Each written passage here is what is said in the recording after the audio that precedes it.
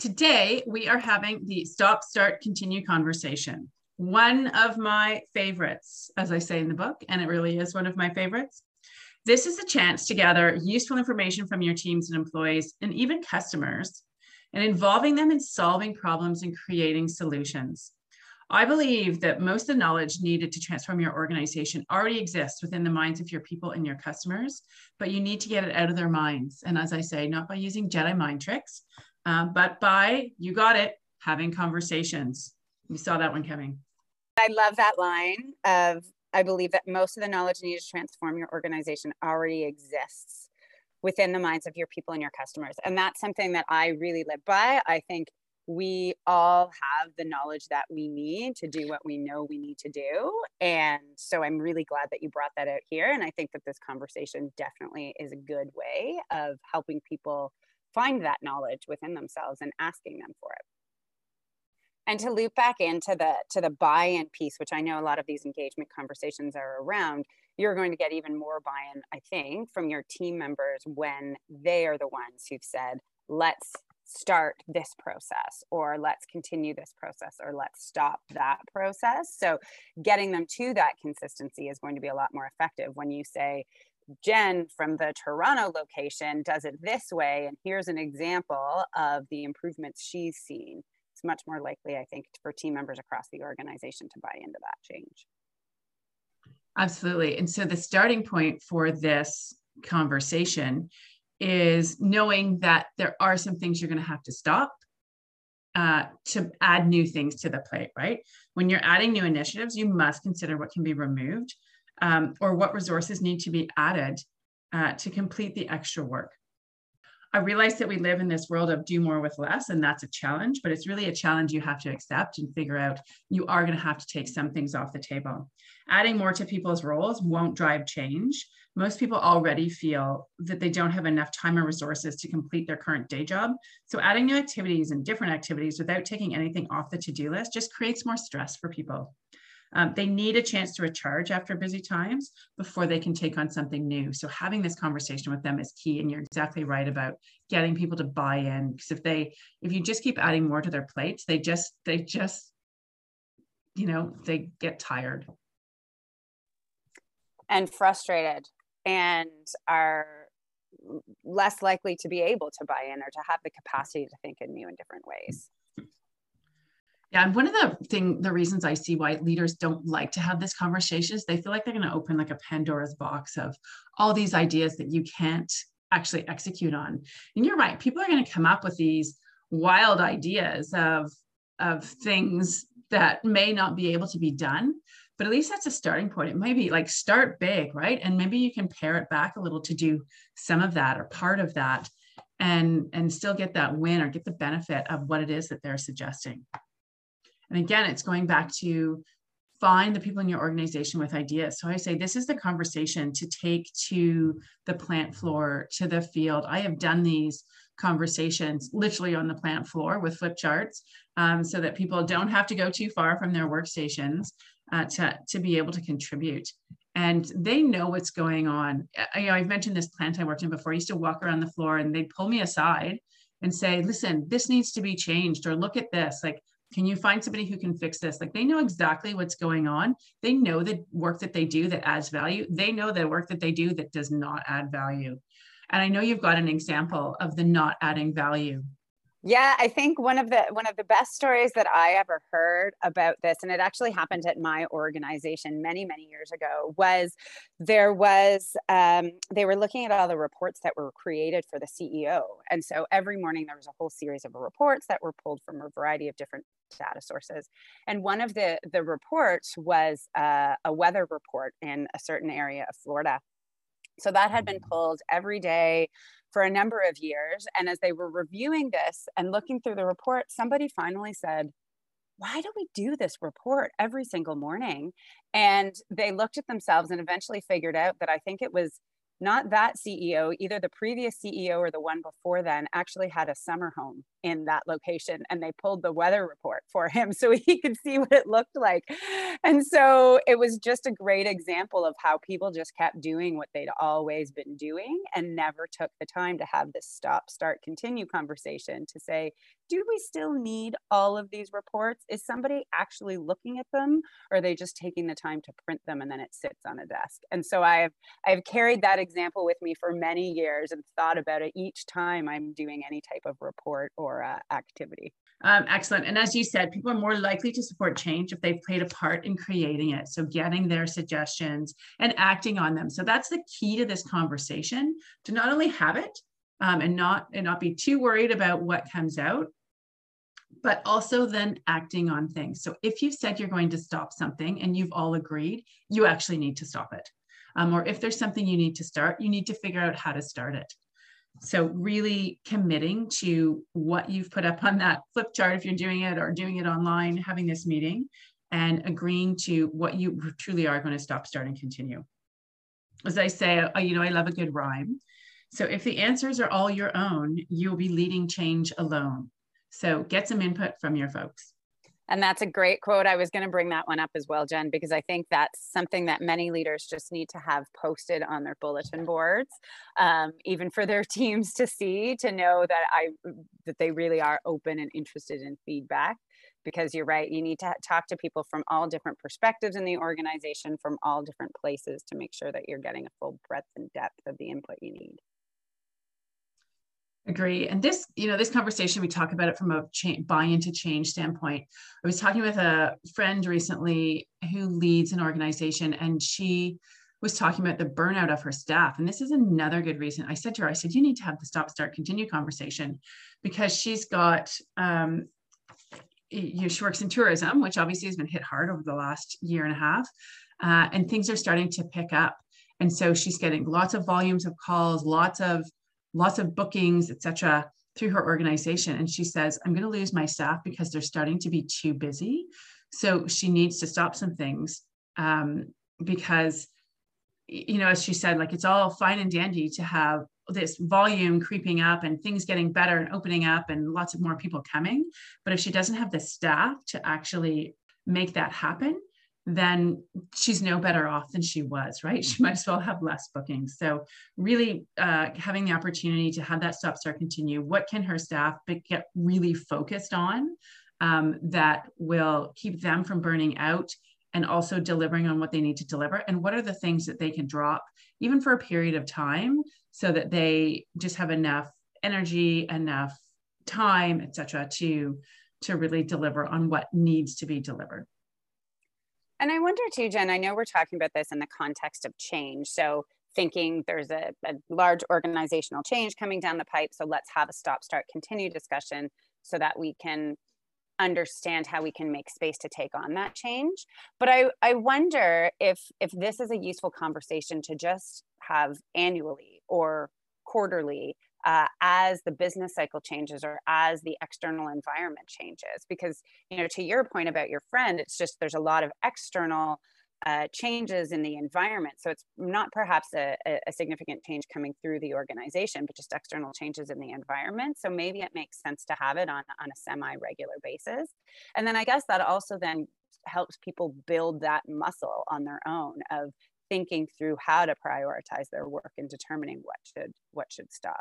It's a good house cleaning exercise. I think it's sort of like going through your closet every now and then or once a year and taking out the things you don't wear anymore before you add more in, et cetera. And I love your comment about the building that muscle. And it's important for people to be making their own decisions within organizations. And I go on about this a lot in terms of you want your people to make decisions that with aligned to the direction you're trying to go.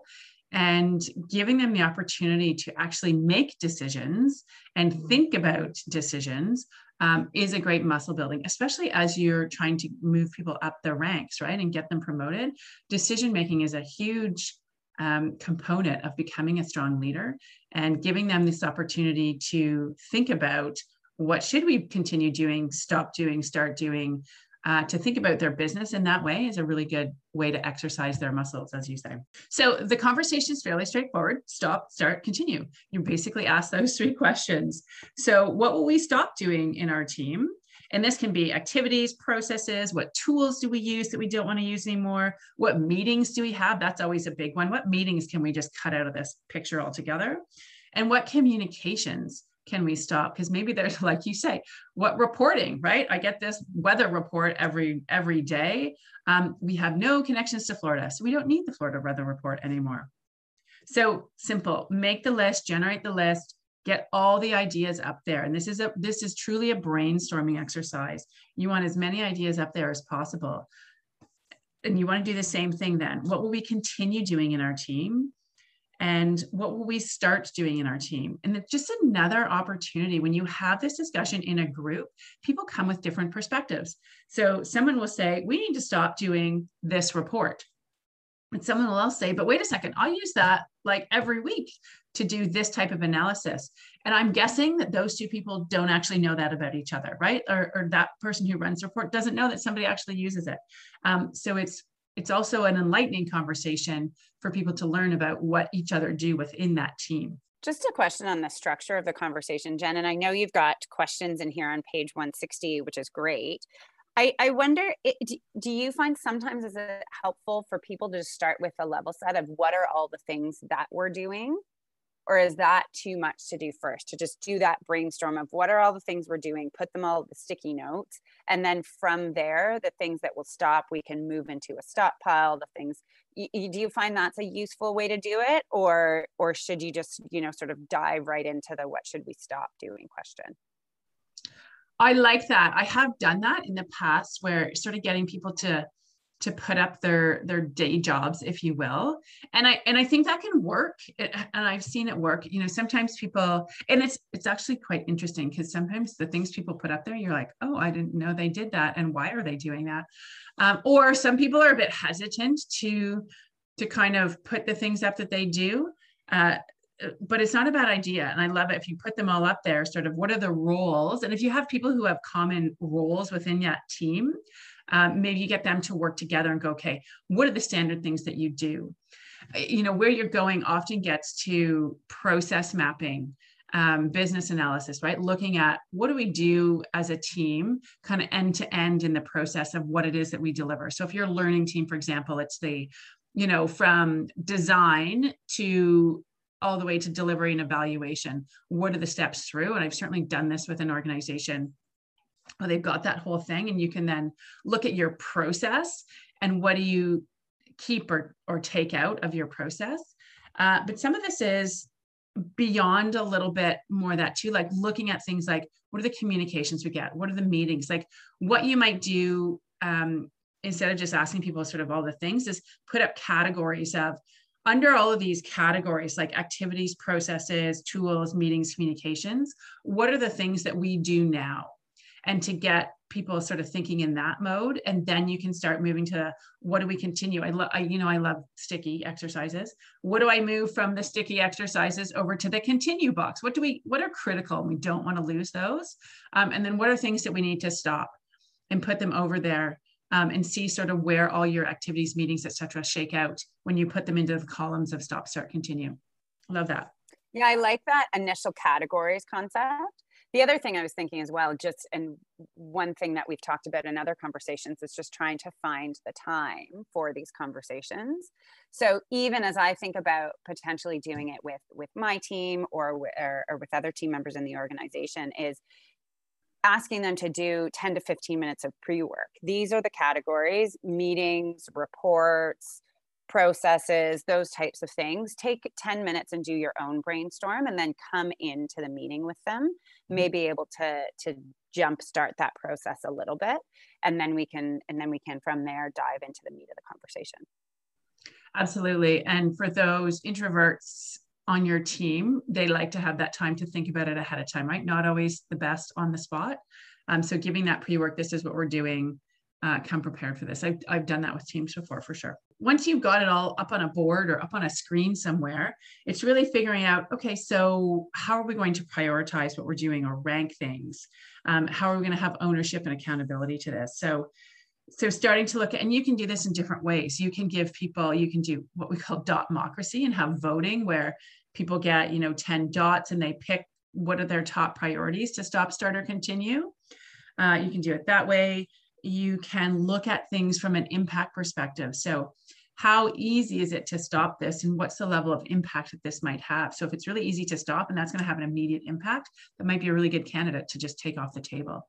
Or if it's something that even from the start perspective, if we start doing this, it's going to have a high impact, then let's start doing that right away. So you can use different criteria to sort of rank once you've got your stop, start, continue list.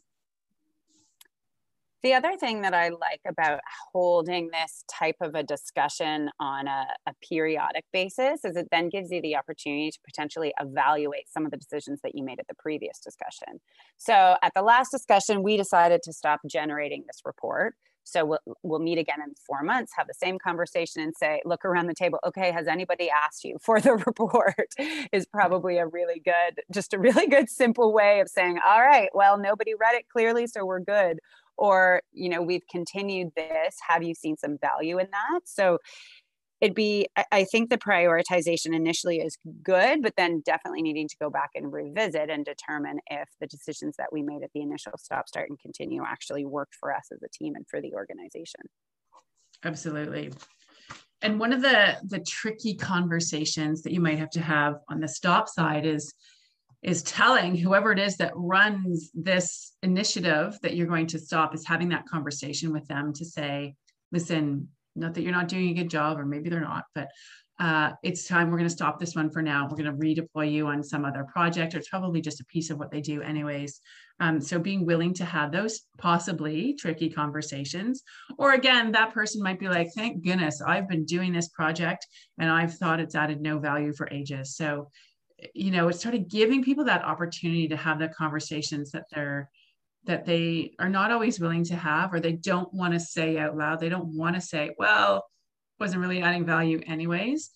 So sometimes it's a relief for people to have something stop. Yeah, and I am glad you flagged that, because I naturally think that it would be a relief if you said to somebody, you can stop doing this. But I can understand, and going back to thinking through the things that we lose and change, if there is, and I have had this happen to me before, there's a particular meeting that I lead that is, I started it, I plan it, I do all the organizing. It's sort of it is an opportunity for me to take on a bit of a leadership role within the organization. And we decided to stop the meeting. And it was good. I mean, it meant that I had less work, but also I lost that opportunity to do something that I really love doing. So I needed to work through my own change management process of the loss that it felt like. So I can see how, if we're in this conversation and a whole group of people say, we think that meeting should be stopped, that the person who leads that, or whose initiative it is, may take it a bit personally and have a hard time managing through that. So I like that you commented there may need to be either an in the moment, or probably more likely a follow-up conversation with that particular individual and say, look, how do you feel about that? What can we add now in replace of that? Or what other additional things do you get to do now because you no longer have to take on that meeting or initiative or report? It's also the leader stopping things. And I think this is the big one I see is, the leader has started this initiative or has hired this person, started this project, yet it's not working out. The project isn't showing the benefits it should. The person they hired isn't quite working out. Yet we still continue to sort of put resources behind it, and no, it's going to work, etc. And it's really that, my tagline in the back of the book, right? Embrace change, lead better. If things aren't working, evaluate it and make a decision. And this is why really setting the tone for being open to all the feedback from your team as the leader, to say, it's okay if the team says, hey, leader, this initiative that you've been driving just isn't working. You need to make that, as the leader, you need to make that okay for your team to say that. They need to give some reasons, etc. It can't just be, I don't like it. But you as a leader need to be open to things that it may have been something that you started and thought was a great idea at the time and made the decision, like you say, to do this. But a few months in, or a year in even, being open to reevaluating that and possibly make a decision to either stop it or take it in a different direction. Well, and as you structure the conversation, and as I think about, again, having the conversation with others, maybe that's a good way to start. Let me go first and say, this is one thing that I think I should stop. Interested in all of your feedback. Maybe that's a good way to demonstrate to others your willingness to embrace the change and your willingness to let go and lose something. And certainly setting the stage that everything's fair game, everything's on the table. If there's something you really feel needs to stop, or you really feel passionate about it, continue, or something that has to start, like you need that on the table. You need to get everything on the table. Otherwise, you have these surface conversations that are all fine and dandy, but then people walk away from that meeting and the grumbling starts, right? Or all the back, conversations behind closed doors start, and the rumor mill gets started, or the frustration levels start to mount. So really get it out on the table in that meeting. Whoever's facilitating that meeting, set the stage that everything's fair game. Let's have the conversation. This is why we're here. And I've said, I don't know if I've said it in one of these conversations, I've certainly said it to leaders to say, this may be different. The fact that you're having this conversation may be the start in your organization. And people need to get used to sharing their ideas, because they maybe haven't been asked before, or they've been asked before, they've shared their ideas and they've gotten, their hand slapped or something to that effect. And so it will take some time for people to warm up to all of these conversations and get used to having them, and used to being able confidently to share their views and opinions, and not getting in trouble for it. So your first one may not be the best one, but continue to have these conversations and things will get better. That is the stop, start, continue conversation. Get out there and have it.